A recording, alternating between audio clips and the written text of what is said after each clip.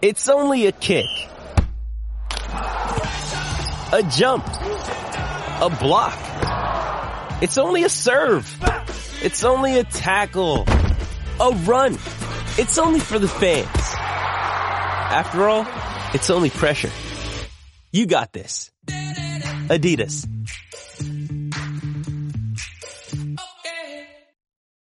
When you need mealtime inspiration, it's worth shopping Kroger, where you'll find over 30,000 mouth-watering choices that excite your inner foodie. And no matter what tasty choice you make, you'll enjoy our everyday low prices, plus extra ways to save, like digital coupons worth over $600 each week. You can also save up to $1 off per gallon at the pump with fuel points. More savings and more inspiring flavors make shopping Kroger worth it every time. Kroger, fresh for everyone. Fuel restrictions apply. What's up, everybody? Welcome back to the Shuttle Drive. In today's episode, I have none other than the legend himself, Mr. Corran Addison. I've always wanted to talk to him on a good podcast setting like this. So we managed to get our schedules lined up here. So yeah, let's get into it now. So hey, Corran, what's up, buddy? It's good to be here. And speaking of legends, you become one in your own right. So we're both happy. Well, we're working away at it, huh? Yeah, Corran, we'll get into it. I won't take up too much of your time here. One of the things, me and you have actually talked about this in the past too, and I've talked to a lot of other people about it too, is when we, there was a little thing on, Facebook about starting people out in creek boats. And when you start people out, new paddlers out in I get a lot of questions myself because I paddle a lot of different boats. I get a lot of questions, and I'm kind of like a mix. I kind of feel the person out, like what they're wanting to get out of paddling. If they're just wanting to be taken care of down the river and not really progress that much, I just want to get out and float around and just kind of I'm like, do you want to really progress or just kind of be taken care of? Usually I'll suggest those people in creek boats, Jackson Z3s or something like that to say, hey, but this is what you're going to get out of it. And then if they say, I want to really push and drive, have a lot of fun, that's where I'll go more like a Wave Sport Diesel or a Remix or something along a half slice, like a Ripper or Rewind. I go that route if they're wanting to get more progression. So I just wanted to bring you on and kind of get your opinion on this. I know you definitely have some opinions, whether we agree with them or not, but hey, don't we all? But I want to hear your opinion. So Corran, you go ahead and take it away, man. I know you just released a new boat, the Soul Booster. And so feel free, just whatever, man. Yeah. I think you really hit the nail on the head with your opening statement there, which is it really depends on what people want to get out of entering the sport of whitewater kayaking. I think to assume that people who are getting into the sport know what they want to get out of it I think that's a leap. They might have their own ideas of what they think they're going to want to get out of it as they come into the sport. And that might be true based on other things they do. You might have someone who's been skiing for 25 years and they're still on green slopes and easy blues. And they've owned a mountain bike since mountain bikes came out, but they only ever ride on dirt roads. And they know they never get beyond these points in the activities that they do. Mm-hmm. And so they have a good idea of what is appealing about whitewater. And they just want to be outside and they want to be with their friends and they want to get splashed in the face and enjoy the sunshine. And they're not going to be the first people on the water in the beginning of the season or the last people out. Yeah. And definitely, I would agree with you that putting someone like that in either a creek boat or a bigger river runner, and by bigger river runner, I would, modern boat would be, for example, the Dancer, or otherwise you've got, I would consider the Wave Sport Diesel, or maybe the Mamba, the Dagger Mamba as a good example of a lot of people actually creeked in that boat because it was very good at it, but it was a little bit more sporty than, say, the Nomad, just for the boat of that era. Yeah. Okay. And I think that's a good thing to do. But for most people who, again, barring the exceptions of that guy that, knows that they want to get into waterfalls, or the person who's especially if you're dealing with kids who immediately they're going to be drawn to ICF freestyle, But I think when you're talking about adults, people who they're already adults when they take up whitewater kayaking, I think it's safe to assume that they don't really know what it is about whitewater kayaking that they're going to want to do and where they're going to want to go. And I don't feel that putting him in a creek boat is maybe except for the first 30, 40 minutes where it's just confidence inspiring. Okay. I don't think it does him any favors. And the way one example that I've used is it's like someone says they want to learn to ride motorcycles, and you don't know if they want to do motocross, or street bike, or Harley, or whatever it is. Okay, they don't know what it is about motorcycle. They might have an idea, but they don't know what they want to learn. And you go, oh well, you know what? The easiest kind of motorcycle to learn on is a 3-wheeler Can-Am. Yeah, well, that's true. That is it true. Is. That's a good analogy. But you're not going to learn. I mean, you're going to learn how the handlebars work. You're going to learn how shifting works. You're going to learn about dealing with the fear and having to pay attention to cars around you because you don't have a carcass around you. But you're never going to learn how to turn the bike on edge. You're never going to learn what kind of lines you need to take on on the road or on a track if you're on a 3-wheeler.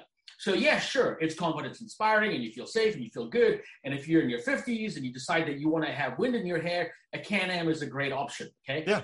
But it's not a great option for someone who actually wants to learn how to ride a motorcycle. You're actually doing them a disservice. Better for them to feel wobbly for 30 minutes when they first get on a motorcycle and progress from there.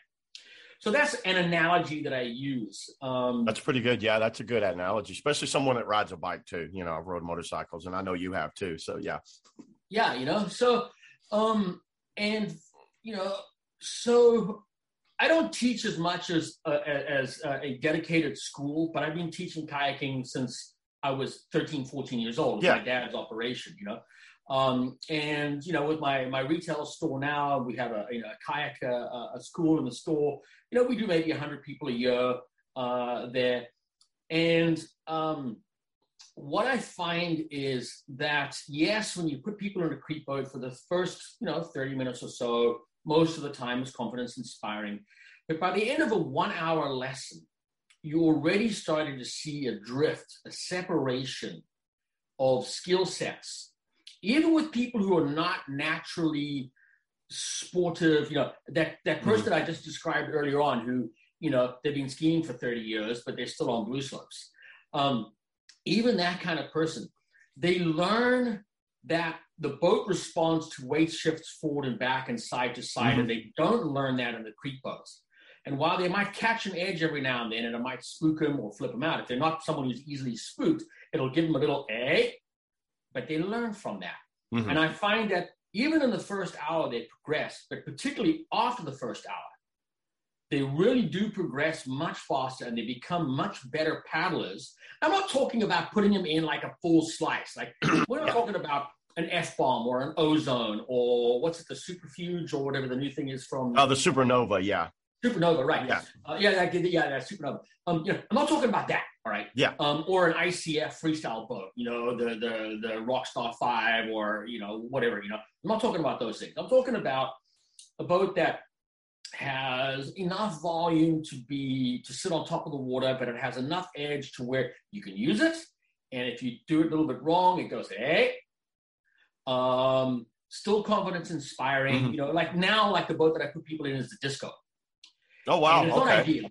It's not ideal. It's a little bit short. It's a little bit slow, but it's forgiving. It's got enough volume. It sits on top of the water. The back edge is not grabby. They're not getting flipped over all the time. They'll get back-ended and stuff. Yeah. It's so short, when you're putting people on class 2 easy whitewater, in the Southeast, let's say, for example, the Nantahala, there's nothing on there that's going to back-ender a Disco. So it's fine. Maybe if you were learning on the on the Akoi, for example, then and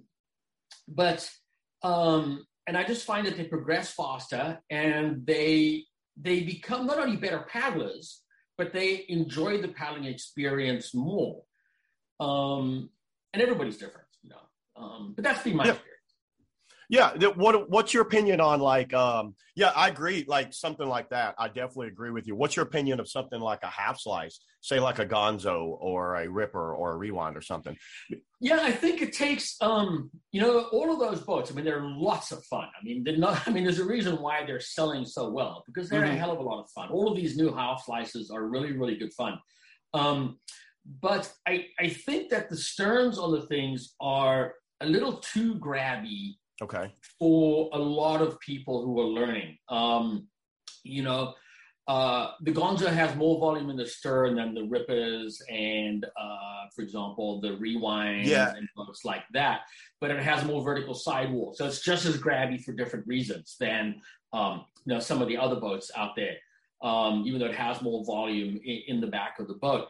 I just don't think hop slices, I mean, obviously there are those guys that a hop slice to work for, and it's particularly if you're younger, if you're an accomplished skier, snowboarder, skateboarder, you do other sports, maybe surfer or paddleboarder or whatever, and then you're moving over towards kayaking, you'll probably learn to deal with the hop slice very, very quickly, and you'll progress through that. But I think, again, when you take your average person, I mean, if you look at kayaking overall, and you look at the 100,000 paddlers in the world who paddle whitewater, around the world, some of whom have been in the sport for 40, 50 years, and some of whom have been in the sport for 2-3 years, and you took an average overall, I think you'd probably find that the average skill of them, by average, I mean probably 60% or more are people who they're at best class 3 paddlers, and they never get beyond that. A hop slice is a lot of boat for, with an exception, the exceptions of like the RPM, which was so successful in its day. Yeah, that's kind of what I started out in, was an RPM. Yeah, and it had a super slicey tail on the thing, but also you got to remember where people were learning in those boats. It was the Hawaii and the Akoi, but more the Natahala. And, things like that, where, it was there, it was grabby, but it was such an easy boat to roll that it kind of compensated for the fact that the stern was grabby, Planing holes boats are a little bit more difficult to roll than the round cigar-shaped boat, but you get more out of it, we all know that. We don't have to hash the planing boat versus displacement hole type boats. So I think there's a place for the hop slice and I don't want to hop on beginners, because I think you're only a beginner for a very short period of time. Really, we're talking about intermediates. You progress beyond beginner very rapidly, and beginners don't buy boats, intermediates buy boats, because even if you are a beginner, you take a class, you take a 2-hour class, you buy a boat. And rent a boat or something, But even if you bought a boat coming out of your class, very quickly, you're an intermediate paddler, very, very rapidly. The question is do you progress beyond that intermediate paddler, to an advanced intermediate or even advanced?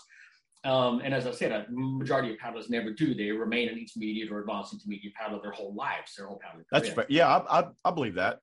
I agree that I think a majority that I've seen is always right in that 2-3 plus range, and they just stay there. I know tons of people that just stay in that range and they never want to go past it. And they're happy. And they're happy, and there's nothing wrong with that. What attracted them to kayaking wasn't to be scared, it was just to be outside.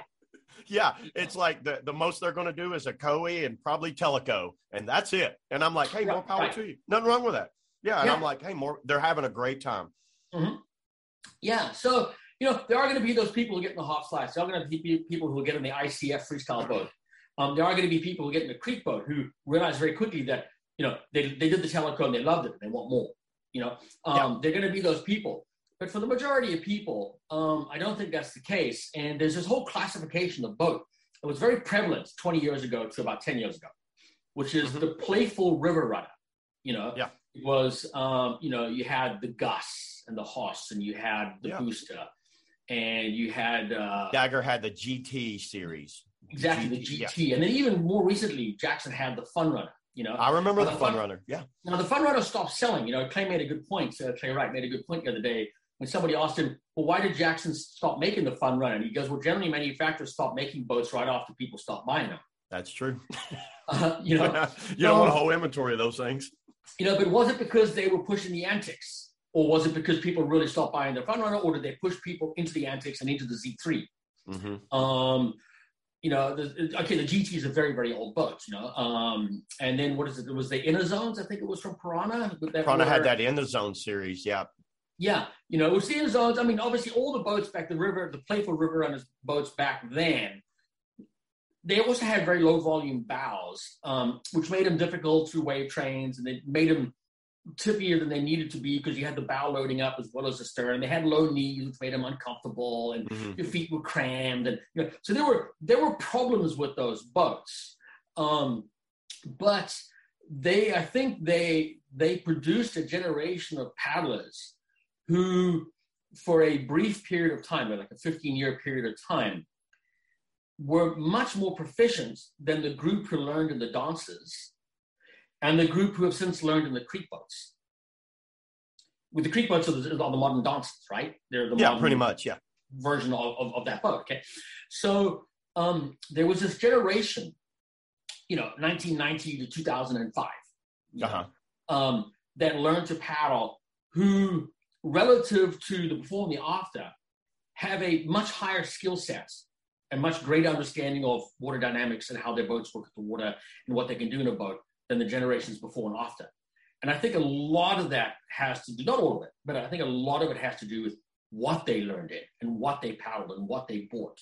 Where they started, you think, is where that all goes back to, where you started? Yeah, because they learned in planing hole boats. Okay, so by the mid 1990s, everybody kind of had something planing hole-ish, even if it wasn't what we consider planing hole by today. You had the Perception Whip and Whiplash, which had a plane-ish center with displacement ends. You had the Stubby and the Kinetic, and the Godzilla, and Dagger quickly had the Vertigo that had a real planing hole on it. Yeah. Necky, Rip and Jive, the Riot Hammer, So people got into these planing hole-ish or planing hole boats. They had edges. You could use the edges.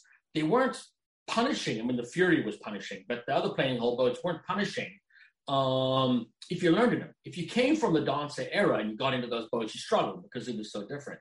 But if you learned in those boats, it wasn't a struggle. Because it's all you knew. That's what you knew. It's what you learned. You learned immediately that boats don't roll; they go clunk, clunk, clunk, clunk. Like a box, almost kind of like. Yeah. And you learned that you could be sideways in the current, and the boat would just slip rather than it would catch and flip or catch and move you downstream. And that was sort of the end of the era of the RPM type boat. Even though we've seen the Brop and the boats like that come back with and the Chili, and you've got displacement hole boats that have come back in the hot size. But it's for a different reason. And those designers have said, well, we just don't care about wave performance. And you see a lot of that coming out of Europe, where they just don't have waves. So they don't care panels on a wave. They don't care, because they don't have any. So they're, displacement hole boats tend to paddle down a river more fluidly than a planing hole boat. It's a more fluid, graceful sensation. It just is. So why put a planing hole boat that's designed to do something that you don't have access to, So I think that, I wouldn't say we want to go back and put people back into those boats from 15 years ago. They had their issues. Yeah, for sure. But I think that it's unfortunate that and it's not the market. It's honestly, it's the designers and the manufacturers have become so, I think, tied up, tunnel vision. And we've done this before. When the super slice, the triple X's and the dominatrixes and, early 2000s. Yeah. Yeah. When these super, super slice boats came along and we were absolutely focused and convinced that that's what everybody wanted to do. And it's all we produced. And we all got tunnel vision. And when it wasn't that, it was running the biggest, hardest, meanest, gnarliest waterfalls. Yep. Which is, again, we've kind of gone back towards that now. And so you're either building boats to go out and win the world championships in our ICF events in freestyle, or to go and beat Dane Jackson running the craziest waterfall in the world. And the vast majority of people don't fit in either of those. No, they're right dead center. Yeah, and then you've got, the half slices, which people go, oh, well, the half slices kind of address that. And I don't think they do, because the tails are it's too much for most people. For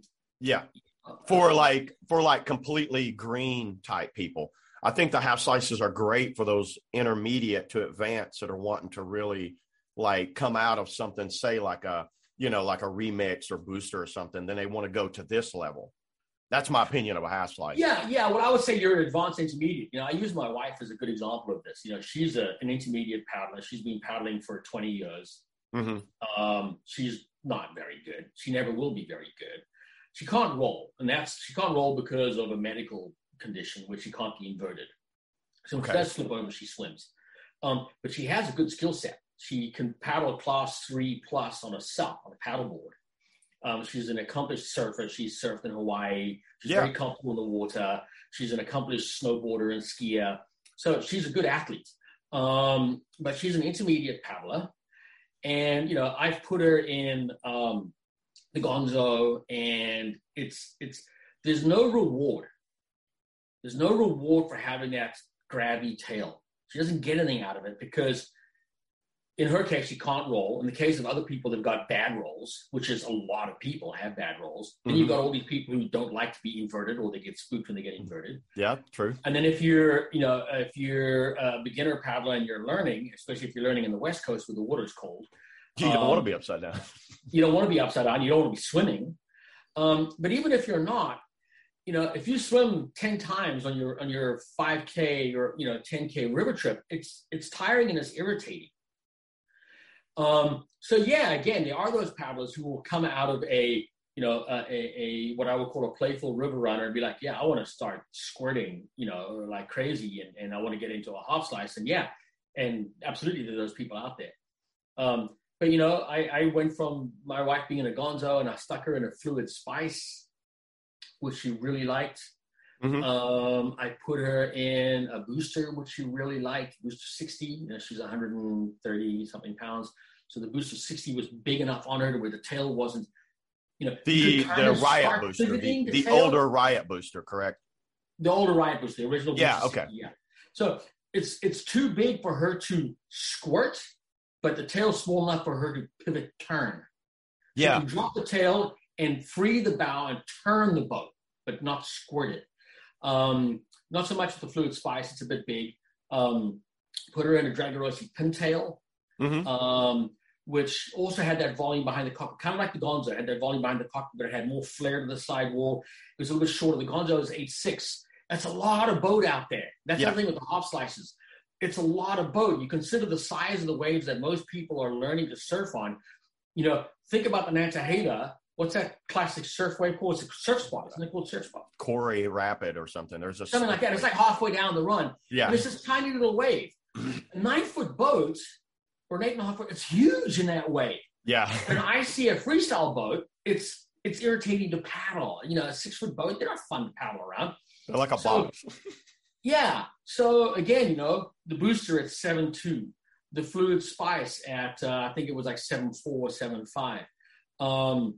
You got these boats in that range where they're short enough to fit in these tiny waves. They're long enough to have some speed. That kind of size of wave. Look at the number of people who paddle the Nantahala, and they just kind of float down the river, and they might do 1 or 2 surfs at the surfing spot, and then they move on downstream. They're not going to play in the hole at the bottom below, Lessa Wessa. They don't even, the freestyle hole. A lot of people won't even, they take out way before it. Right. They're not even going to go in that. Yeah. So again, you go to the Ocoee and you've got that play, you get staging eddy below Grumpy's, you got staging eddy, and then you've got that little wave in staging eddy. People play in that. A 9-foot boat, that's a lot of boat. It's hard, but yeah. But you got to have a skill set. Yeah. A 7-foot boat. Yeah. Fit in, will fit in that. So I feel like most people are better served, and I use my wife as a good example of that. And then of course all the people that I teach. And now I'm putting them in discos, and it does work at 6.5 feet. It's better than an ICF boat, but it's still short. It's still slow to move around the river. To really get the most out of a disco, you got to have a decent skill set, and it works for an intermediate and a beginner, but it's not ideal. Yeah. So it comes in at 6'6", which by today's standards, as far as a full-on whole boat, that's kind of big. Right. Exactly. Yeah. It is kind of long, and it doesn't, it has more speed than just I'm using the Rockstar as an example, just because it's easy, but it has more speed than that or the Jet or things like that. But it's still a very small boat, and it's okay if you're on really small stuff, but as soon as you need to move around the river, it's not great. 25 and a half inches wide, so. Yeah, it's stable, it's stable, and it's got the volume, it's 58 gallons on a boat that's 6'6", so it's got a lot of volume in it. And it's a pretty forgiving boat. It's a very forgiving boat. It's just not long enough. It's just a little slow for people to make ferry moves across fast water, or if they need to move around the river, it's just a little bit slow to paddle around for people with inefficient forward strokes, tentative strokes, your classic intermediate, Yeah, and it's full on planing. It's full on planing, but it's got very flared sidewalls. So it's very I see that. It's very, very forgiving boat.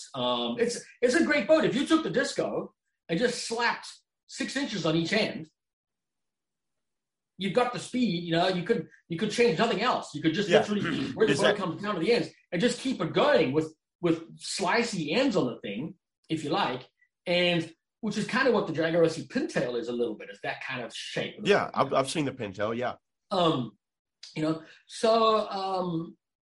And I just, it's just strange to me, even though I understand it. I mean, I was as much to blame as anybody else back in the 90s and the early 2000s for being so completely focused on freestyle and thinking that everybody who got into the sport wanted to be a freestyle paddler. They kind of and did. Then, you get around 2010 and everybody's going to be a creek boater, I'm as guilty as everybody else in that. But, with the stall, with my wife now paddling, she's, my son is getting better and better at 8 years old. He's in solid class 3. He's getting better. I realized the kind of boats that he needed and the boats I was designing for him. And if you take those boats and you scale them up to an adult size, you end up with a booster. And that's let's go ahead and take a look at that. So the booster is something, I think you've had this in composite already, correct? Yeah. I've had it for a year and a half in composite. So I made one for my wife because she was in the Disco and it was just too slow to move around. She couldn't get across some currents. She couldn't get from the eddy onto some waves where you got to bust over a diagonal. But once she was on a little wave or something, the Disco was a good boat. It let her get away with murder. She could do anything she liked in the boats. So the Disco was a really good foundation for her, but it was just too slow to paddle around. And so I made her a composite version of of what is now the booster. And I started with the booster. I put her in a booster and she paddled it and she liked it. But the knees were low and the nose rocker was low and the bow was loading up a little bit. And so, I started with the booster, but immediately started to make some changes to it. And the other thing as well is the stern rocker is fast, the original booster, but it was a little like it would push you into the wave too much and then the low bow rocker would drive the nose in. Yeah, those lower bow rocker bows back in the day. You do something, you come out and you do like a hard kick rocker right at the tip on a lot of yours. Yeah, I'm just noticing that on the booster. It comes out and it just goes like a hard kick. It's not like a progressive rocker. Am I correct? So I've done that a little bit on my play boats, and the reason is I've carried my water line for paddling speed, but then I've got the tip out of the water so that you can go down a wave with an air brace and the boat just goes, and it doesn't plow into the bottom. But if you make the rocker more progressive, kind of like what Corran has done with the new Ripper 2, where the bow rocker starts right under the seat, which I tend to do with my creek boats. It starts right under the seat. And the idea there is when you're paddling is that nose is high and dry all the time, was that kick rocker is going to be a little bit more slappy in waves when you're paddling down. There's no free lunch. There's a trade-off on everything you do. Yeah, everything you do has a trade-off. And I just found that on something like I did it on the Glide, and it worked very, very well on the Glide. And so I carried it over to the new booster, where I try to keep that waterline, that flatter waterline section through the center of the boat for paddling speed, and then scoop up the tail a little bit so that the back would drop a little bit on a wave and help lift the nose, and then put all that nose rocker so you could air brace through everything and be fine, Yeah, I'm seeing and a lot of people do that. They air brace everything. You've definitely, that's become a lot of your style right there on your boats. Yeah, way how that kind of like small kick rocker right in the tips right there.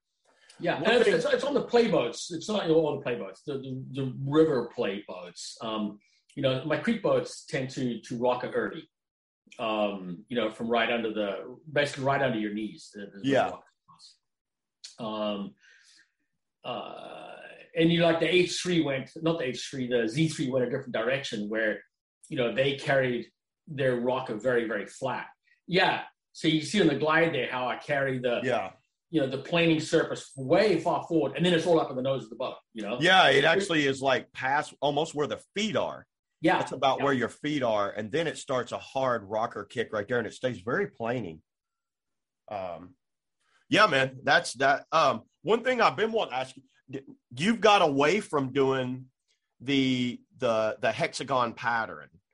Is that something that you just don't want to do anymore? Or is that was it because of molding, or is it just something you just don't feel like you need to do anymore? You mean the texturing, like the texturing on the bottom of the boats? Yes, the hexagon pattern that was on the older Trickster, Dominatrix, right, and all that. Well, it started off as dimples, and then it went to like that. We had different kinds of shapes that we played with. You know, the glider was a crosshatch, and the grind was a crosshatch. And then we went to more of a sort of concentric circles with sort of leading lines out. And so, you know, a lot of this was water flow testing that we were doing of what would help the boat do what we wanted to do. And a lot of this had to do with the fact that prototyping was a more cumbersome and slow process back in the day because for sure, you couldn't do it on a computer. Everything you did was by hand. You had to shape something, then you had to make a physical boat, then you had to paddle it. And so most of the time you do 1 or 2 prototypes and you go to production, right? So the development of rocker profiles, sidewall profiles, edge shapes, all that was very, very slow. It was over multiple generations of boats. The Glide was an exception to that, where we did 13 prototypes of the Glide, which was very unusual. But it took us that is very unusual. It took us 2 years to bring that to market, from when we started it to when it finally came to market. You know, so the rocker shapes and the sidewall shapes and the shape of the edges, where that first edge was, how wide the planing section was, how much lift we had on the secondary edge, whether it was a flat to a sidewall, to a curved sidewall, to a flat sidewall, whether we had a scoop, did that scoop then curve back down, or did it curve up and then go flat, or did it go out at an angle and then turn to go flat, turn back down? You know, did it have a little bit of a square part on it? So all these things that various people were trying and doing things, it was all very thumbsucky, where you would do one on a boat, you would try it, you put the boat in production, and then you would try an evolution of that theory, you know, on the next boats. And Wave Sport tended to hook their rails down. Piranha would kind of go up and then go flat, and had like a little flat section on the outside. And Dagger kind of did that. Yeah, Dagger did more like when Lyle was doing it. He almost had the same edge on everything. It would just come out and step. It was right. Like and I was doing that the early days of where it was flat, turn, sidewall. There you go. And they weren't that loose by today's standards. And so what I found was that if you broke up the surface, the idea of the edge is to break up the tension on the water, to allow it to release. Okay, that's what that edge does. Yes, it allows the water moving under the boat to separate from the boat, and that's what makes it skid free and slide free. Mm-hmm. Everybody thinks it's for carving, but not really. A round rail will carve more efficiently than a hard edge, unless it's really on edge and you're really driving it in. You know, if you see pictures and videos of me, how aggressively on rail I am in my cogs. If you're carving with a 20, 30-degree boat angle lean, those edges would be better off round than angled.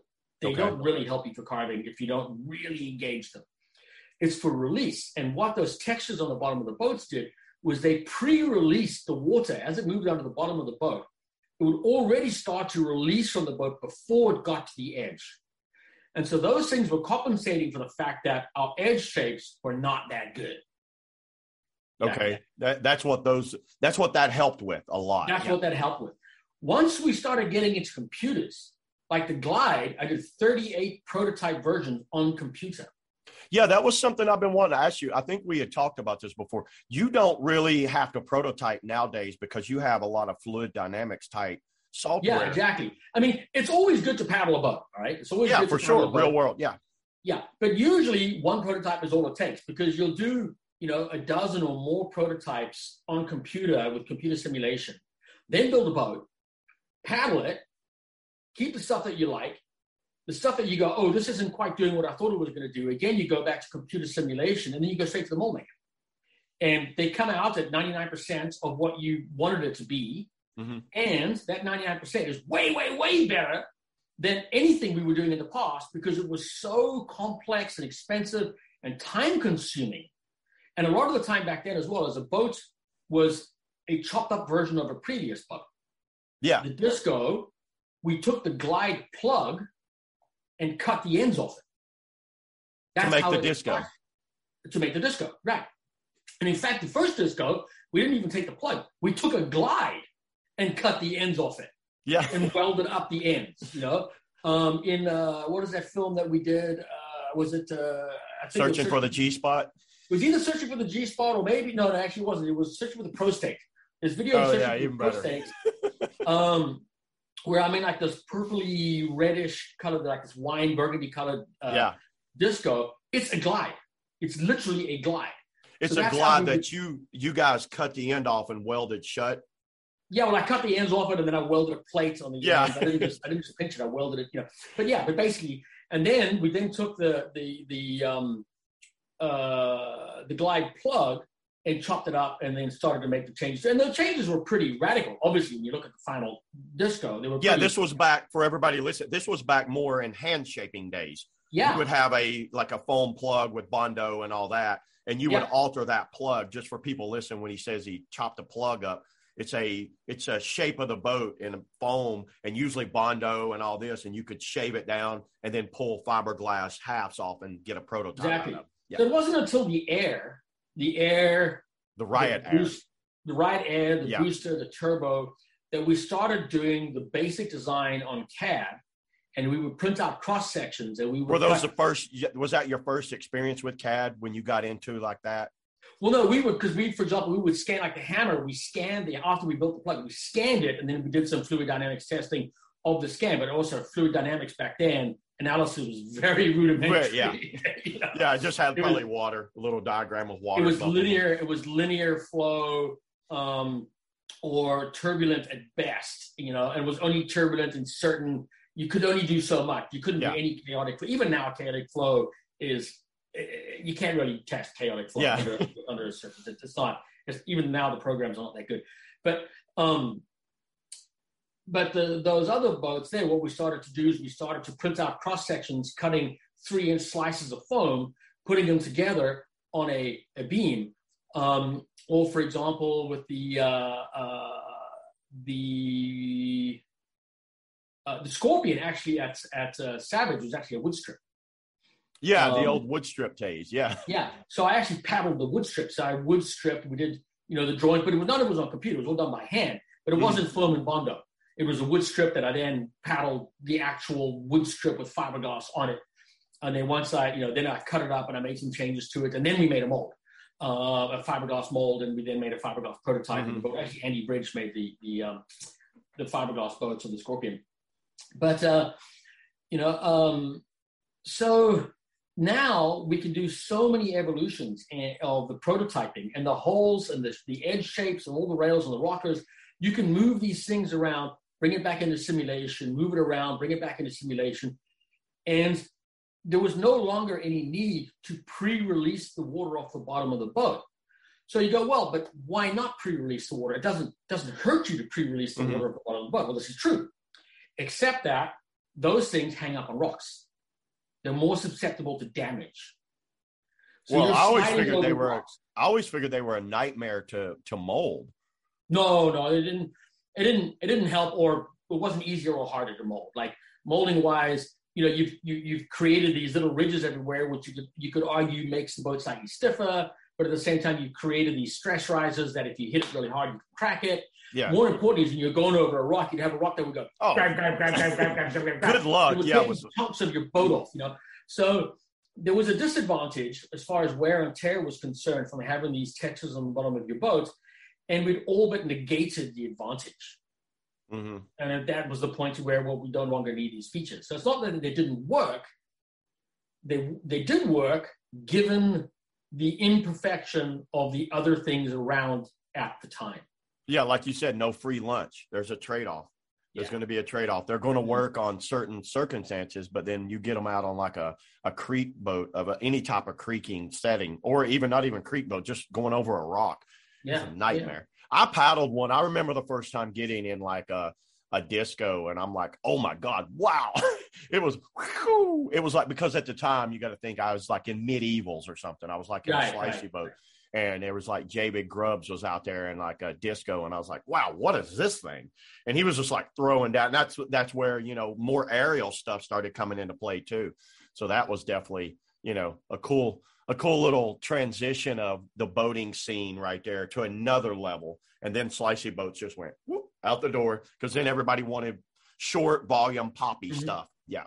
Yeah, no, exactly. You know, well, then but the slicey stuff came back. I mean, it did make a resurgence. Slicey, you had like the mid 90s, you know, you had, the Mr. Clean, or late 90s, you had the Mr. Clean, and, you know, we had the Slice, and we had the Trickster, the Dominatrix. Well, actually, no, the Disco came before the Trickster Dominatrix. So then we went to, we had like the Glide Slice. Then we did the 007, which was the short puppy boat. Oh, I remember the 007. That thing was tiny.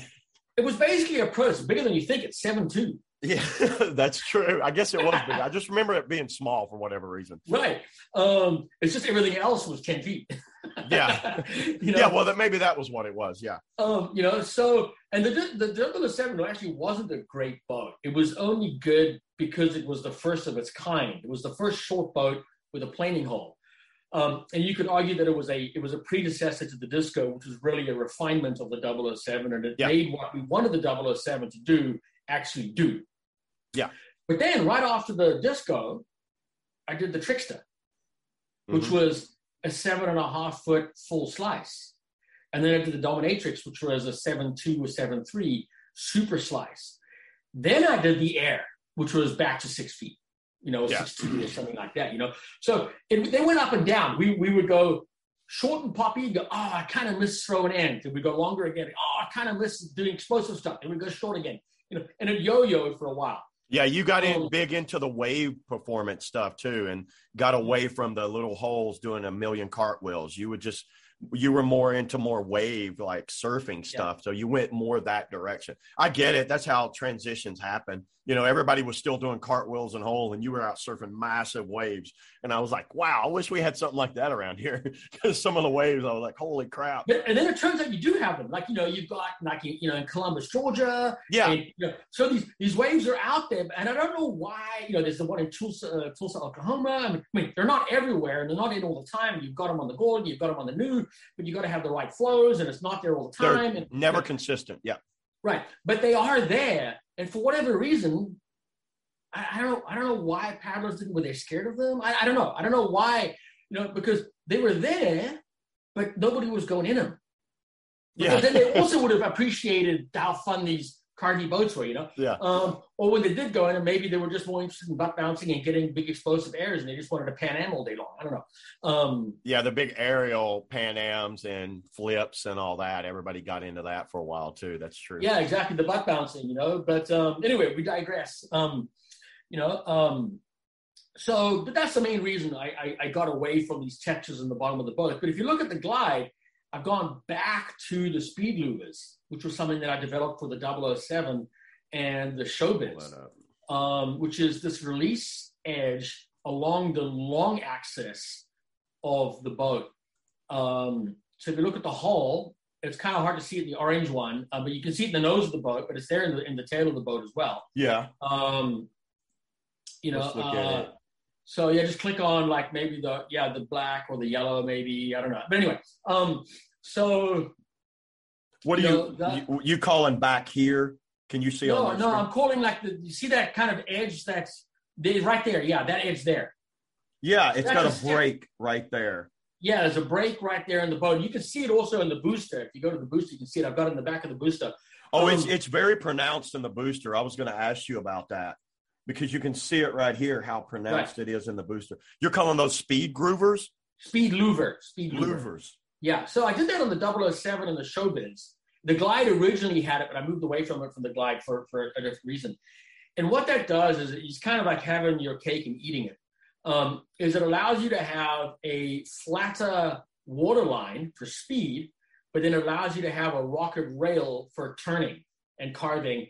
And it allows the back of the boats to sink down into the wave a little bit so that it does bring the nose up, but not so much that it sucks the back down and makes it slow. But then if you end up backwards in a feature and you're paddling backwards, you do have that rocker. If you're spinning on a wave, then rocker is there, so you don't catch the tail when you're backwards. So it's a little bit, eating your cake and having it. And it's not magic, but it does make a difference. And on the Glide, I noticed it when I put them on the Glide. from the early prototypes. So the Glide we actually did 2 physical prototypes of. Yeah. Over and above the 38 computer simulations. We did 2 prototypes. One didn't have the speed louvers. The Soul Glide, the current Glide. Yeah, the current Glide, okay. yeah. Okay. It didn't have the speed louvers, and then the second one did. And it was the only change to the rocker. Most of the changes to the Glide were volume, and it was volume of the deck. I took a lot of volume out of the bow deck and the stern deck from the first to the second generation. I realized that there was no point having all that volume up there to make it a class 5 river runner. It's 7.9. Nobody's going class 5ing in a 7.9 Yeah. So I might as well take the volume out of the nose. It's got just enough volume to where it's a dry ride down class 3-4, but it's small enough to where you can blunt it and cartwheel it. And, I can go into a hole, I can throw 15 ends in the Glide. It's a little bouncy because it's not a super slice. It's bouncy on the nose, but it'll do it, So that was something that I did for the second prototype. But the biggest, performance change was those speed louvers. Uh-huh. And it was that little difference between you're on the wave, you're on the wave, you're on the wave, you're on the wave, you're off the wave, and no, you're still on. That was the difference. What was the at one time you experimented with the swallowtail back design? Mm-hmm. You experimented with that. Are you currently still experimenting with things? What was your reason for having that? What was the boat that had it? I was trying to look at it. What was the Techno was one of the right Techno that was it. That. And there were some other boats in the market, I think, that had them, but the Techno was the one that was the most radical. And that was a boat I designed with Arndt Schefflein. So he'd already put that in the first version of the Techno that he was working on with Eskimo. And the Eskimo decided they didn't want to build it, and he came over to Riot. But prior to the Techno, I'd done a boat at Riot that never went to production called the Wave. And the Wave had a deep swallowtail in the back of the boat. And so this was the era of butt bouncing, where people were getting into butt bouncing. They wanted to pop off the water flat. So they wanted to sit flat on the wave and bounce and just pop off the water. But then you lost all the speed when you were carving on edge. And so the idea of doing that was you shortened the water line when the boat was sitting flat, so it would butt bounce. Uh-huh. But then when you put it on rail, you increased the water line length so that it would carry speed through the carve, and it worked. You did it in the front and back. Well, yeah, because when you're back surfing, you want I was like, holy crap. I forgot about this Techno. It's crazy. Looking at it by today's standards, how aggressive that back and how that front. I remember the first time seeing that thing, I was like, what in the hell is that? I was like, wow, look at that front. It was a good boat. The Techno was a very, very good boat. It was a boat I paddled for a very long time. It was one of the boats, I tend to move on very rapidly from boats because as a designer, if you look at, for example, the history of the boats at Riot, for example, I designed the hammer, I paddled the hammer. The day the hammer goes into production, I'm already working on the Glide. I'm on to the next boat. I'm finished with the hammer. I'm done. It's in production now. I'm done with it. Yeah, you can't sit around and keep paddling it all day and say, still a great boat. Yeah. So, it's a great boat. And I would paddle it if I was out creeking or if I was somewhere where the Glide wasn't the right boat for it. I would paddle it. The same thing, the day the disco. Well, when did you do this Techno? When was that? Where was that Techno in there? The Techno came out the same year as the Air, which would have been, Disco was production in the fall of '99. So we had the first production boats at the World Championships in New Zealand, but I didn't paddle it because they wouldn't score butt bounce moves. They refused to score those. So I got back in the Glide. But that was an example of, I'd already moved on from the Glide by then, but I had to get back into it because they weren't going to score anything I did in the Disco, unfortunately. So, and then the Trickster was 2000. In 2001, and the Dominatrix was late 2001. So the Air was 2002, and the Techno was 2002. And is that something you're wanting to revisit, that swallowtail design like that? Is that something that's still up there? Not really. You think it worked that well, or what's your opinion on it? Like, is it? It did work. But it worked given what I was trying to accomplish at the time, which was a boat that would butt bounce into moves, but would carry speed on rail. But also you got to remember what the moves were. You know, the Techno was a boat that was designed to win freestyle competitions, which could be in a hole, so it was slicey in the ends. It could be on a wave. It could be on a carvy wave. It could be on a bouncy wave. It could be on a wave hole. So, you know, it was the boat of the time that was the equivalent of what an ICF freestyle boat is today. Yeah, okay. But you would never enter an ICF freestyle boat in competition today in a boat like that, because what is scored and how it's scored, you know, there is no differentiation. The boats are so in order to get the points that you need, your boat has to be 6 feet, and you're never going to make a 6 foot boat fast. You're never going to make a 6 foot boat fast. So there's no point of trying to get that rail length by adding 3 inches on each end of a boat that's 6 feet. You're not going to gain anything.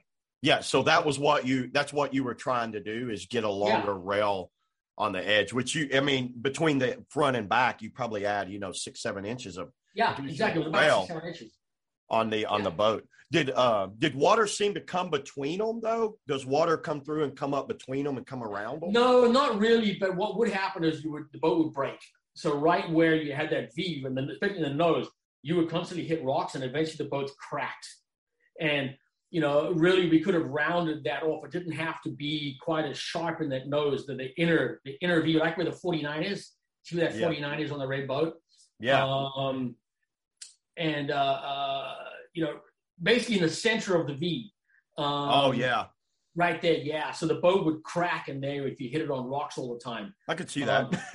So if I had to redo it, I would do it differently so that you wouldn't have, and that's a manufacturing constraint, a reality of plastic and how plastic flows in a mold. Getting down in that V and those points. Getting it where it's naturally a thin place when you're making plastic. And then, of course, it's also a stress riser at the same time. So boats are going to break. Yeah. I've put them on, I didn't have a swallowtail on the Dragarosi Stinger, but I had wings, which kind of accomplished the same sort of thing on the Dragarosi Stinger. And there was a Dragarosi Fish that did a little bit where it had a fishtail, but it wasn't as dramatic or as deep as the Techno. But these boats came out not long after the Techno. It was still that same kind of era a little bit. The Dragarosi Fish was in 2004, 2005.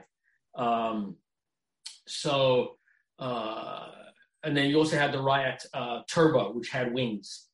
And, the idea was you're creating release when the boat's on rails. You've got that long edge length, but now we were trying to go from bouncing flat into moves to bouncing on rail by putting the wings near the back. What is that? What were you calling this? Can you see it on? Hold on. Can you see this? This is the Stinger. That's the Stinger. That's the Stinger. So this one, instead of doing a swallowtail, what do you call this design? That's a wing. It's a wing. So this is what you're calling the wing that you were just describing. It comes down and it breaks. For everyone listening, the Dragarosi Stinger comes down with a rail, and then it goes abruptly in at probably a 45-degree angle, and then it's got a tip that comes out another 6-7 inches right there. And so the idea there is that you would get the bounce started flat on the boat, and then you would then roll it onto the rail, and to give it like this extra ramp, if you like. Yeah. It would allow it to pre-release and explode into the air. Oh, that's the Fish that you're looking at there now. And the Fish had that swallowtail. The Fish was the year before the Stinger. And that was still thinking a little bit like the Turbo, where we had the shorter edge length running flat, but the longer edge length on rail. But as you can see, it's a lot less pronounced. And I was already moving away from, this one looks way cleaner done than the Techno.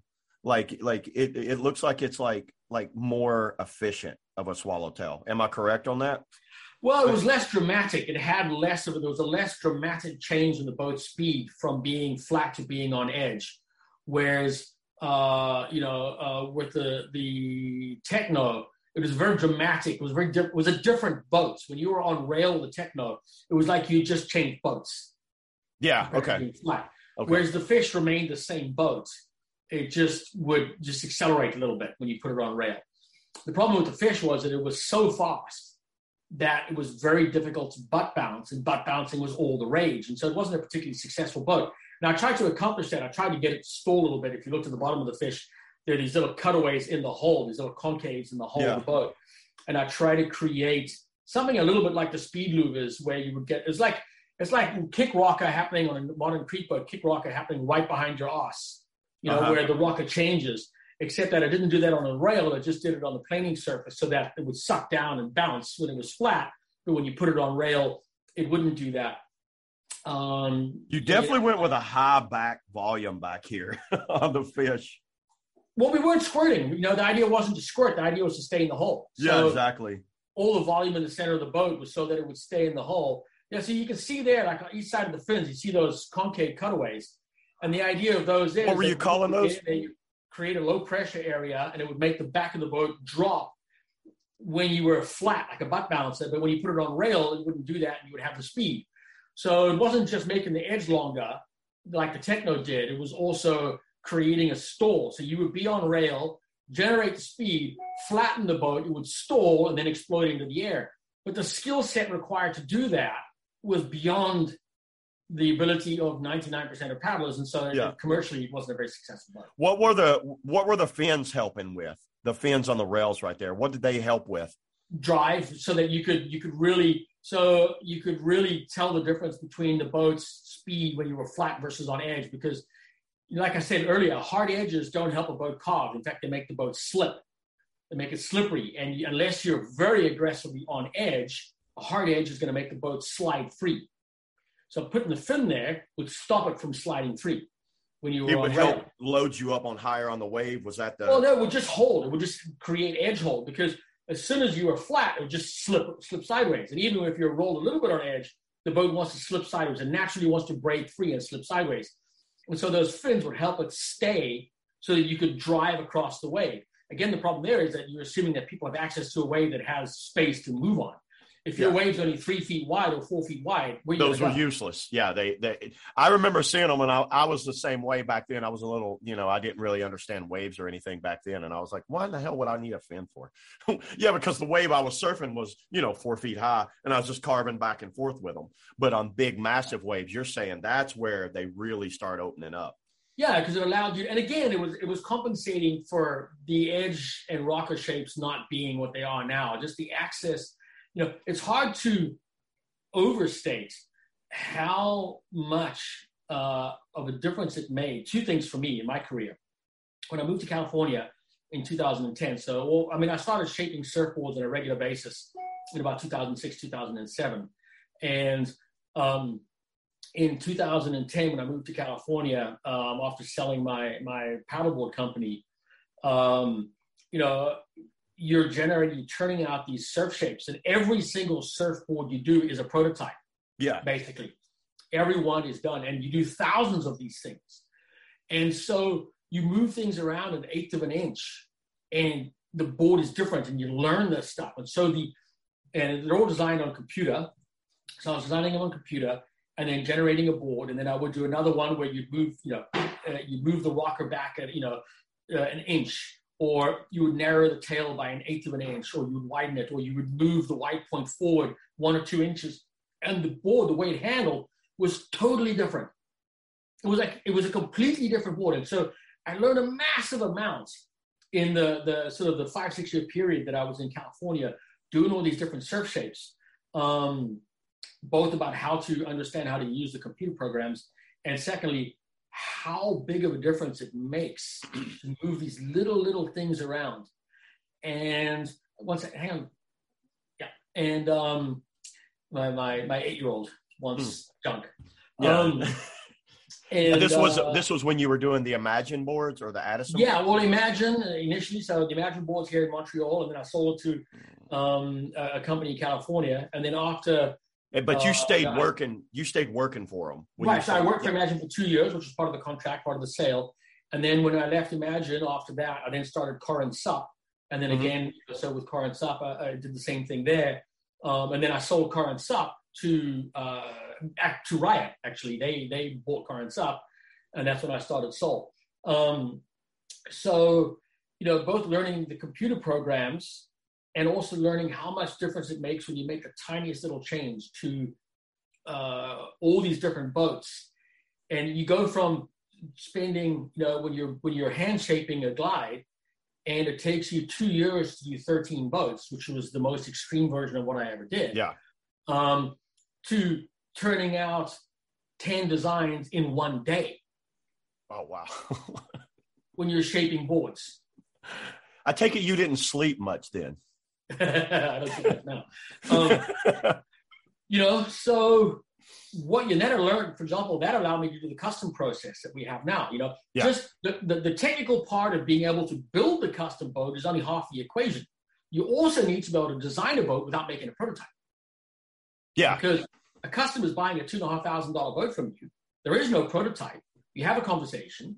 You figure out what is just like you building a surfboard for somebody. You figure out what it is they want, where they're going to go, what their skill set is, the kind of waves they're going to be surfing, or the kind of rivers they're going to be running. And then you design the boat based on your accumulative experience. You email the CAD file to the factory, and they build the boat. And this guy now, are you still offering this? Do you still offer this? For people listening, that just so people understand what you're talking about, this is a service that you offer. Say I want a custom boat for me, and I'm like, I want it to do this, this, and this. I would contact you, and you would actually design and make a composite version of my vision, and working with you. And it would be a kind of a one-off design that no one else is. I didn't know if you were still doing that. You do that and the difference is, it's not like taking a fiberglass mold, making a boat out of it, and then cutting the seam or cutting the ends off or pinching it or shifting the deck. It's not that at all. It's a completely new boat from the ground up. Exactly. I mean, obviously, you get people who go, hey, I have an Axiom and I really love the Axiom, but I just wish it had a little bit more bow rocker, a little bit more knee room. Can you do that? Well, yeah, I can do that. But why? Any plastic boats is a compromise. You're trying to make a boat that's going to address the widest body range, in the widest skill set range, in the widest river conditions range as possible within a given design parameter. When you custom design a boat for anybody, you don't care about any of that. The only person this boat has to work for is you, your body size, your skill set, and where you paddle. And we don't care if it works for anybody else ever, anywhere. Yeah. Which is it's like that's how they do squirt boats, correct? So if I want squirt boats are out of a mold. No, squirt boat is out of a mold. I thought I would. Cut it in volume to match you. They might shift the deck on the hull a little bit, given you got bigger feet or longer legs or shorter legs or bigger long torso. But it's out of a mold, and then it gets adjusted to the volume. Yeah, right. What I'm talking about is the entire boat from the ground up is designed from scratch. So do you CNC that and then pull a plug off of it? How do you do it? Well, no, we CNC, we go straight to mold. So what we do is we do the design. We CNC a female mold out of, it's kind of a foam material. Yeah. It's not foam, but it's kind of a foam material. We then laminate the boat inside this one piece. There's no seam on the boat. So that's proprietary information. We laminate this boat one piece, and then we literally break the mold off of the boat.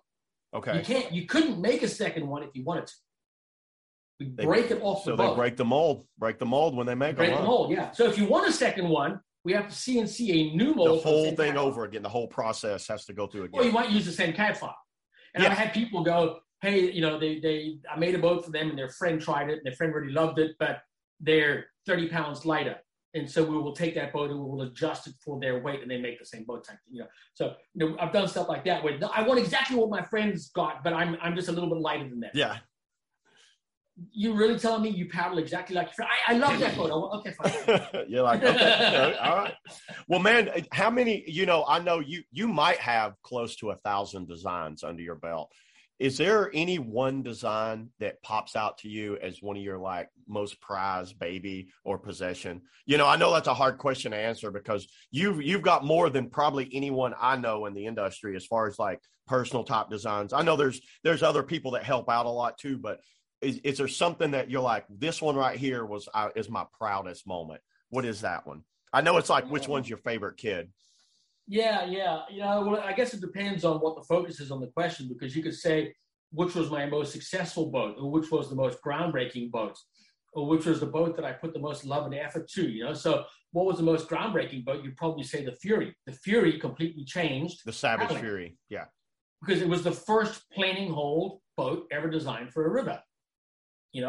It was the first boat that would spin on a green wave. Nobody had ever done that, and that went through 6 prototypes, which again, back in the day, that was a lot of prototyping for a boat, My most successful design was either the Corsica S at Perception, commercially, that sold the most, or the Booster. Wow, look at that thing. Look at that back. That's kind of like a wing, right? Well, that was because it had side cut. So that I was really getting into snowboarding, and it had side cut. The idea was that the boat would, turn with having negative, a negative outline, would turn like a snowboard on the water. There's those dimples. And that has to that was the first boat with the dimples. The Hammer then also had the dimples, and the Showbiz had dimples. And then I started to move away from the Fish. Had a little bit of dimples on the bottom, but not as much, Yeah. So a short answer would be, the Fury. That's what I'm thinking. Probably the Fury was the most groundbreaking boat I've It ever definitely done. was when I seen it. I was like, what in the hell is this thing? Yeah, well, Bob McDonough. So one day, who Bob McDonough is? He was. I do. He did the Overflow, and I think he's with Old Town now. He works for Old Town doing fishing kayaks. Very, very, very good paddler, very accomplished designer. Mm-hmm. Bob McDonough. He's a legend guy. And I showed up at the Koi. K4 was making a video. I think it was the video that he was making about the 1993. Was it 1993 Worlds? Or maybe it was after. Anyway, because when I started working on the Fury it would have been about 93 is when I started working on the Fury. The 93 I was in the Hurricane. So 94. So it wasn't the pre-Worlds. I don't know why, but anyway, we were at the Akoi. Was this Savage's first boat? Was this first boat? No. We did the Scorpion. So 94. Scorpion was the first one. The Scorpion and the Gravity in 94. But I was already working on the Fury by the end of 94. Again, the same thing. It's like by the time the Scorpion hit the market, I was already on to the next thing. Or maybe 95. Anyway. And so actually it was 95. It was 95 when I had this Fury, and I pulled it out of the back of my truck and I put it on the ground. And immediately there was this group of people that kind of accumulated around the boat. It was purple. It was this purple prototype that had the side cut. It was a radical departure from the early Furies, which looked a little bit like the Whippet, if you like. And it kind of had a steady planing hold. The sound of the Fury 2 was the boat that was used in Paddle Quest and the boat that I competed in at the 95 Worlds. So I don't know if there's photos of the Fury 2 in some of these images, but I was just looking at the Scorpion next to the Fury. The drastic transition between those two is amazing. That's drastic. I mean, a planing hold boat and a displacement boat based on slalom concepts versus a planing hold boat based on snowboarding. So anyway, Bob McDonough walks up and he looks at this boat and he just shakes his head and he goes, "But this isn't even a kayak anymore."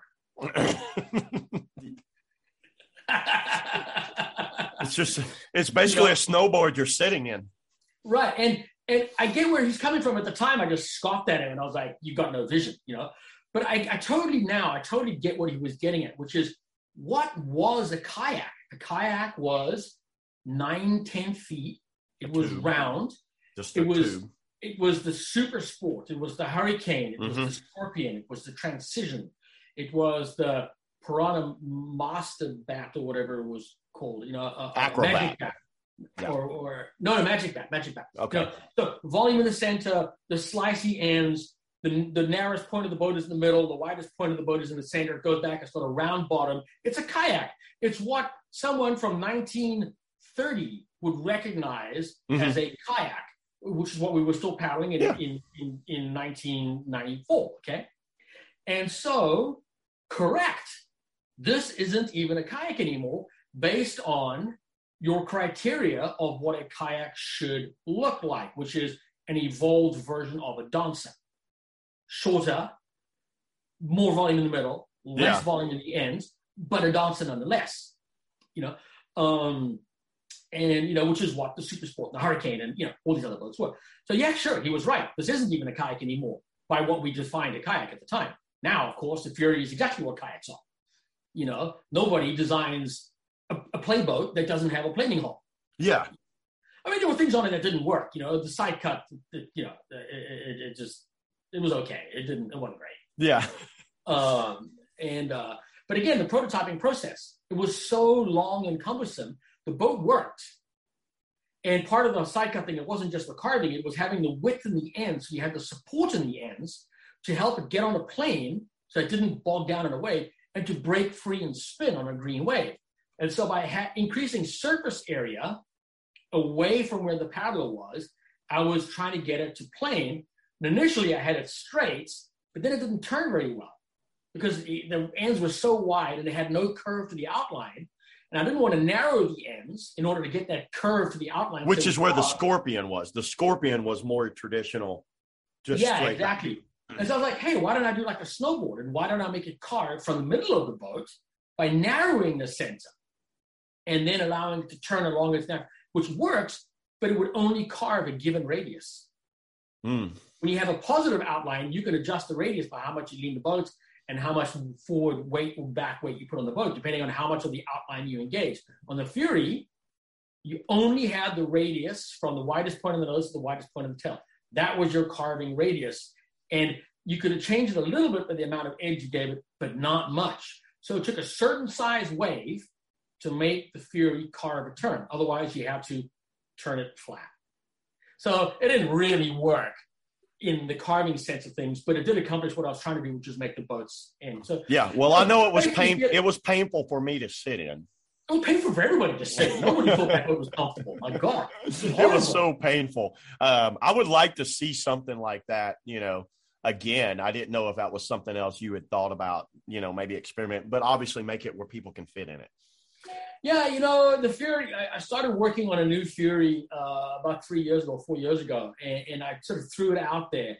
But the thing is, the Furies, it was such a groundbreaking boat. It was so revolutionary. It changed the entire sport of kayaking.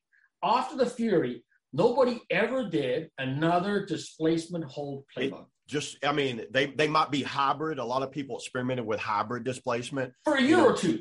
Yeah. And then that's true. Everybody just said they just threw out displacement and just went flat. Right. Especially when it's played. The kinetic, the whippets, the whiplash, the kinetic. I think the blade, the razor and the blade from Piranha, they had the planing hole in the center and the displacement ends on the boat. Mm-hmm. So there was a year or two period where people were trying to get their heads around what makes a planing boat work and why to do it. A lot of them were like, oh, well, he's put edges on the boat. I suppose we should put an edge on the boat, but we don't understand why. So here's an edge. Yeah, it'll work. Yeah. Mark Lyle was one of the first people to get it, with the Vertigo. He understood it. He looked at the Fury and he got it. And the Vertigo was a more market adapted boat than the Fury. It gave everybody access to a planing hold boat. Because and of course, Savage was in North Carolina for a lot of people. Savage Kayaks. What part was it in Asheville? It was in Asheville. Yeah, we were in Asheville, North Carolina. Yeah. So, did you have your own manufacturing and everything, an oven and everything? We did eventually. So we started off making the boats at Hydra in Knoxville, Tennessee. Yeah, in Knoxville. Yeah, Hydra Kayaks. Yeah. Mm-hmm, yeah. And then New Wave. So New Wave got an oven. They bought Infinity, and they had they bought the Infinity Quantum. And then they did the Sleek and the Cruise Control, and they had this oven, and they had molding time. This was in Asheville. No, they were up in Pennsylvania. Pennsylvania. I was in I forget where in Pennsylvania. But you were so you were subcontracting out the Fury and the Scorpion. No, not the Fury. No, not the Fury. We subcontracted the Scorpion and Gravity. The first production run of the Gravity to New Wave. Okay. And then we purchased an old oven from Hydra, was a clamshell of a bigger company, and we bought. No, it was a shuttle. This thing was this huge mogul. It was this giant oven. For people listening, Hydra had a couple of boats, the Dragonfly and Dragonfly 2. I think that's all they did. I don't No, know. Hydra made the Tom Johnson. No, not the Don McLaren Matador. This was a whitewater boat? It was a whitewater boat. They did the Tom Johnson Centaur. Sounds like a restaurant. Which was a C1. And They did a C2. And then they did the Dragonfly, which was a sort of a dancer knockoff. Mirage dancer type boat, right? And then they just never took off for whatever reason. I would see them. I lived in Knoxville at the time, and it was funny. I'd kind of see them around, but they just never took off. I had no idea that you'd kind of like were getting them molded there. But you only did that just a short amount of time. Oh, like a month and a half or 2 months. It was very, very short. Then sent them to New Wave. Yeah, well, then at that point, New Wave bought an oven, and the quality was, they would only make us linear boats, and at the time, Crosslink was the better material, and New Wave was making Crosslink.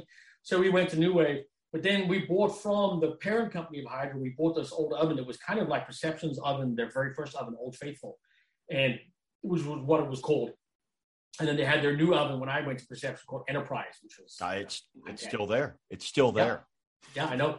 I don't know if Old Faithful is still around, but anyway, so this thing was that Savage board was a horrible oven. It was absolutely terrible. But we started molding the Fury ourselves. The Fury was never molded out of house. It was already molded in-house at Savage. And then shortly after that, I ended up leaving Savage and I started Riot. Yeah.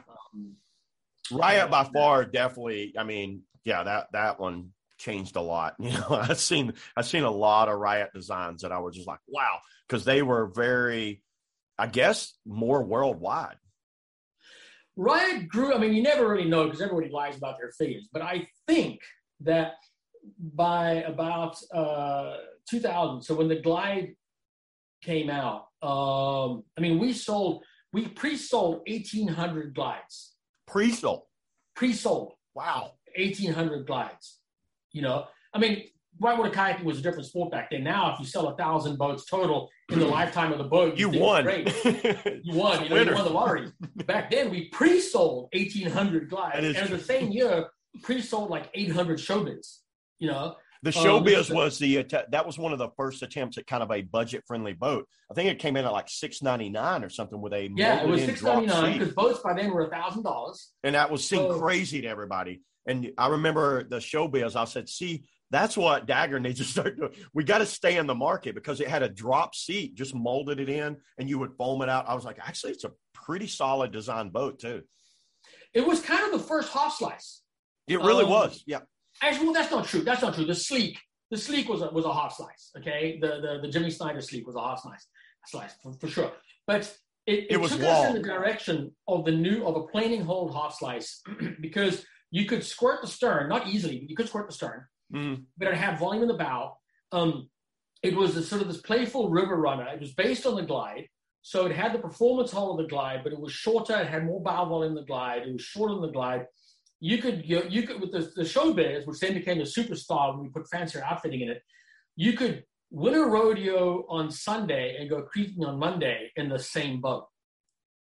Yeah, I'm going to pull it up here. We hadn't seen that since the hurricane days. Yeah, there you go. Mm-hmm. Yeah, and it was like when I seen it, you can see how it's just got like a molded in drop seat, and you just throw some hip pads and a foam in it. It's got a bulkhead, and you're good. And it is definitely more like an older style, like half slice. Yeah, it was about 7'6" or 7'8", so it was just a little bit shorter than the Glide, and it had, so those are those speed levers. You can see that boat there had 4 speed levers on each end. With the Glide now, the modern Glide only has the 1, but you can see those steps, and the idea was to break down the water because it had more rocker than the Glide, so that you could creek it. But then it made it slower on a wave. And so we try to, we learned from the 007 that it had those speed levers, and we try to, again, you always got to remember the time. Prototyping was a laborious process. When you got something wrong, you had a lot of time and money invested in getting it wrong. That you have to redo the whole process over again. Yeah, so, and that was a time when experimenting was everything. If you didn't revolutionize the sport every 6 months, you were nowhere. EJ made a great comment. EJ made a fantastic comment. This was the 1992 Worlds in Spain. 1991. No. 1999, Worlds in Spain. Okay. And, hang on a second. 99 was... EJ was probably in an RPM then. No. 99 was, That's wave sport, New probably. Zealand, 2001. Yeah. So 2001 was sort in Spain. So it was either 2000 or 2001. I think it was 2001. EJ and I decided to drive over to Sao, where we had the 1992 Olympics, because we both competed in the Olympic Games in 1992. So it was 2001 because it was exactly 10 years. Okay? Yeah. And we pulled up and we got out, and the people who were paddling slalom were in the same boats that they had been in when EJ and I were competing in slalom in 1992. They were still 4 meters long. No change. There was no change. There was the boats had changed a little bit in their like little details of the shapes. They were still 4 meters long. They were still 60 centimeters wide. You were still making the skill set that you used. You were still turning low in the eddies. It's not like when the rule change happened in 2005, where they went to 3.5 meters, that all of a sudden the fastest way down the course was a straight line between 2 points, where everybody just sprinted to the gate, stuffed the gate, pivoted, sprint to the next gate. They were still doing these long Richard Fox style eddy turns, moving around the river.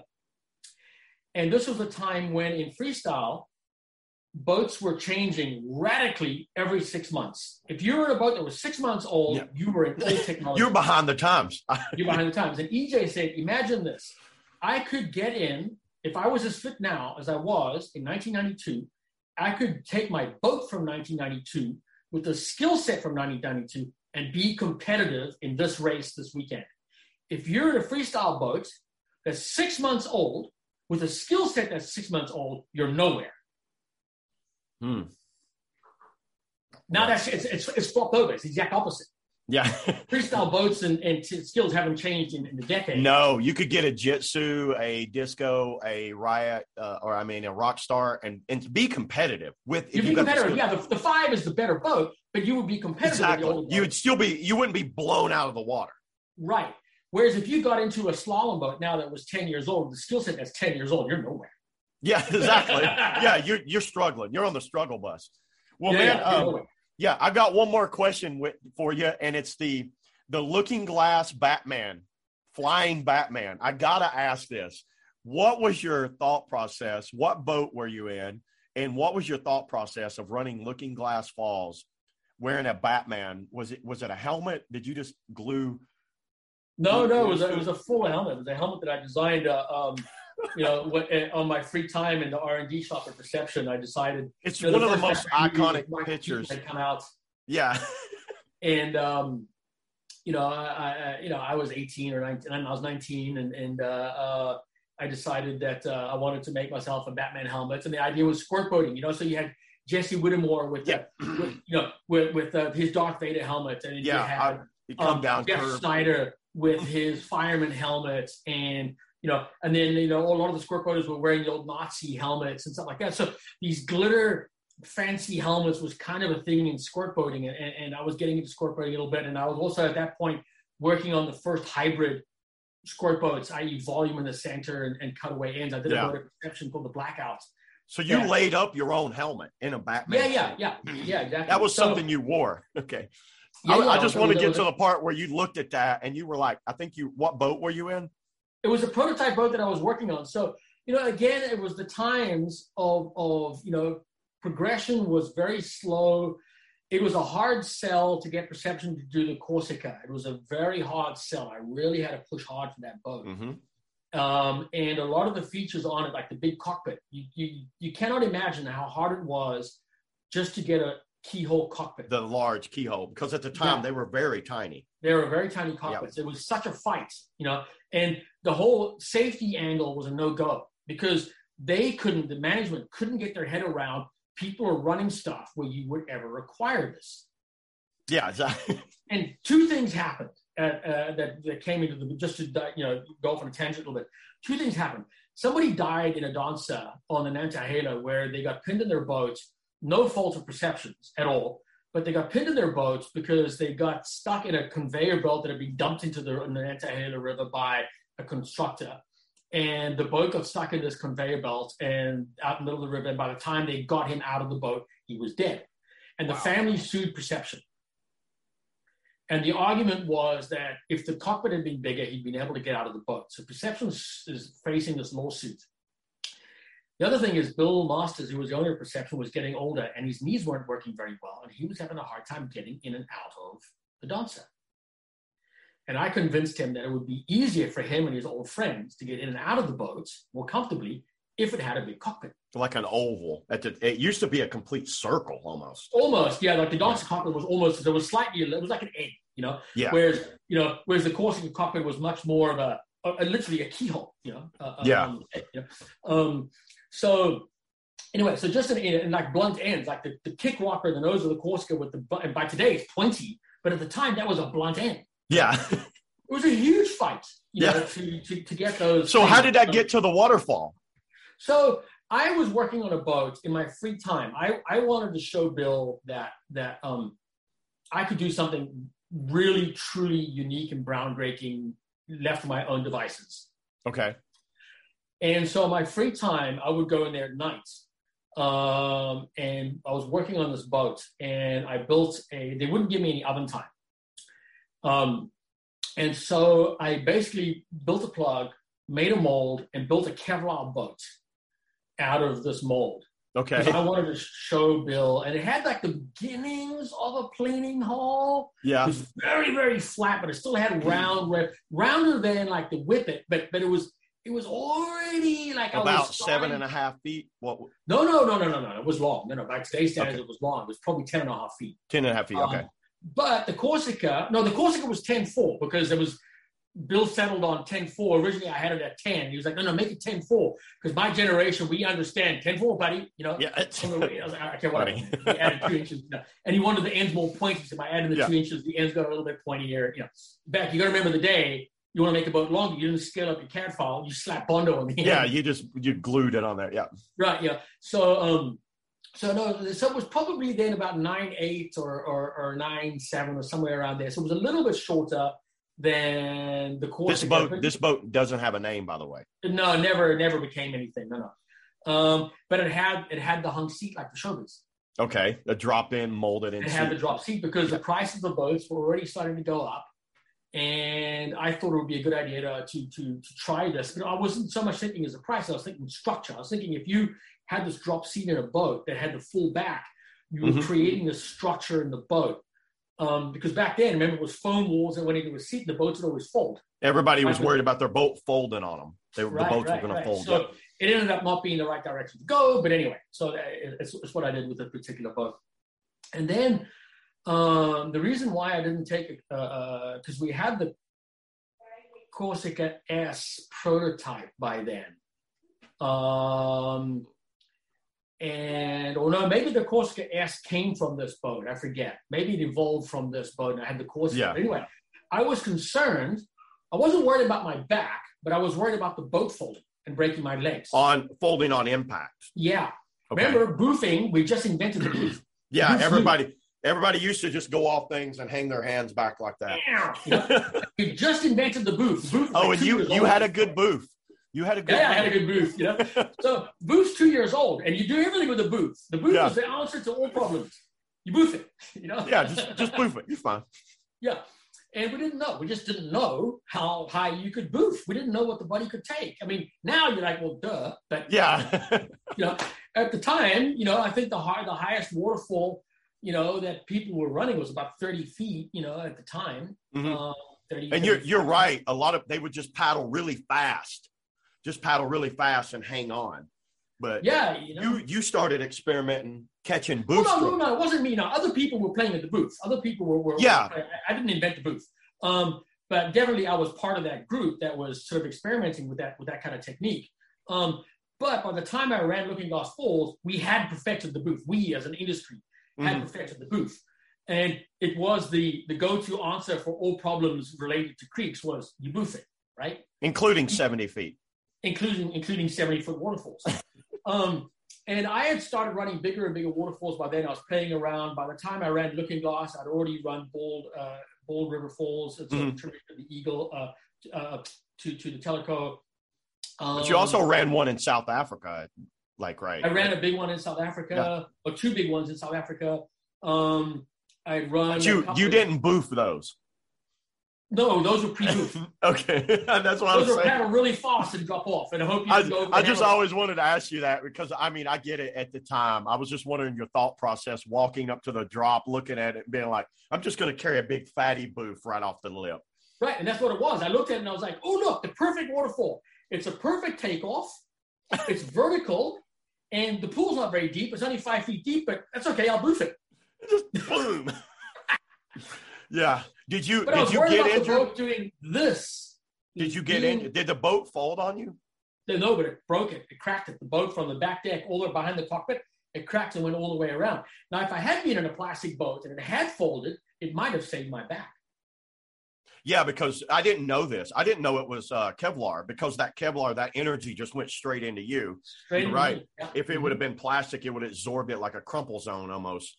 Wow. Exactly. Because obviously I see the picture and the picture's looking halfway and everybody looks at that. And I'm like, oh God, I'm just grabbing my back every time I see that picture. But I mean, I always wondered how the landing was. Did you break your back? Was it a broken back? Yeah, I broke it. Yeah. I was in traction for 3 months. Oh, wow. In a hospital for 3 months. And they told me I would walk, but not well. I would never run and I would certainly never paddle again. Whew. Well, you proved them wrong. Well, all right, man. I don't. We're going on, over an hour and a half. I definitely appreciate you coming on, dude. And is there anything else you want to add, or? No, I mean, I guess just getting back to the original point of the whole thing was, which was, our creek boats, the best thing to be putting beginners in, and intermediate paddlers in. And I think if we go back to that point, I think we as an industry need to learn from the mistakes that we made in the past. Mm-hmm. The mistake we made in the past was we put everybody in a playboat, and it didn't serve paddling overall, big picture. And I think we're making the same mistake again on the opposite end of the spectrum. We swung the exact opposite. And there was a brief period in time when we were putting beginners in the right boat, which were playful river runners. And my opinion is that I think we will get more people into the sport if the boats that they're in are allow them to enjoy the paddling experience more, because the creek boats don't allow that unless you push yourself, and not everybody wants to do that. And if we put people in boats that are going to make class 2 exciting and fun and rewarding, and the learning curve rewarding without being scary or intimidating, I think we will see more people stick with it, and I think we'll see more people talk their friends into it. Awesome. I definitely agree with that. Well, man, so if people want to get a hold of you, you have your store. It's Gravity, right? The name of your store? Yeah, Gravity Sports in Montreal. Otherwise, it's soulwaterman.com. I'm there as well. And there you go. Well, dude, I definitely appreciate you. I won't keep up any more of your time. Thanks a lot for taking the time and coming on and chatting away. I could always talk to Corran. You got tons of stuff. Well, and I can always talk to you. I miss the Southern accent. All right, man. Well, I tell you what, we'll definitely, we could do this again sometime. Let's see what's happening. But yeah, Corran, thanks a lot. And I appreciate you, dude. And that's it. That's a wrap, man. We'll see you. Cool, man. You have a good one. All right. See you, man.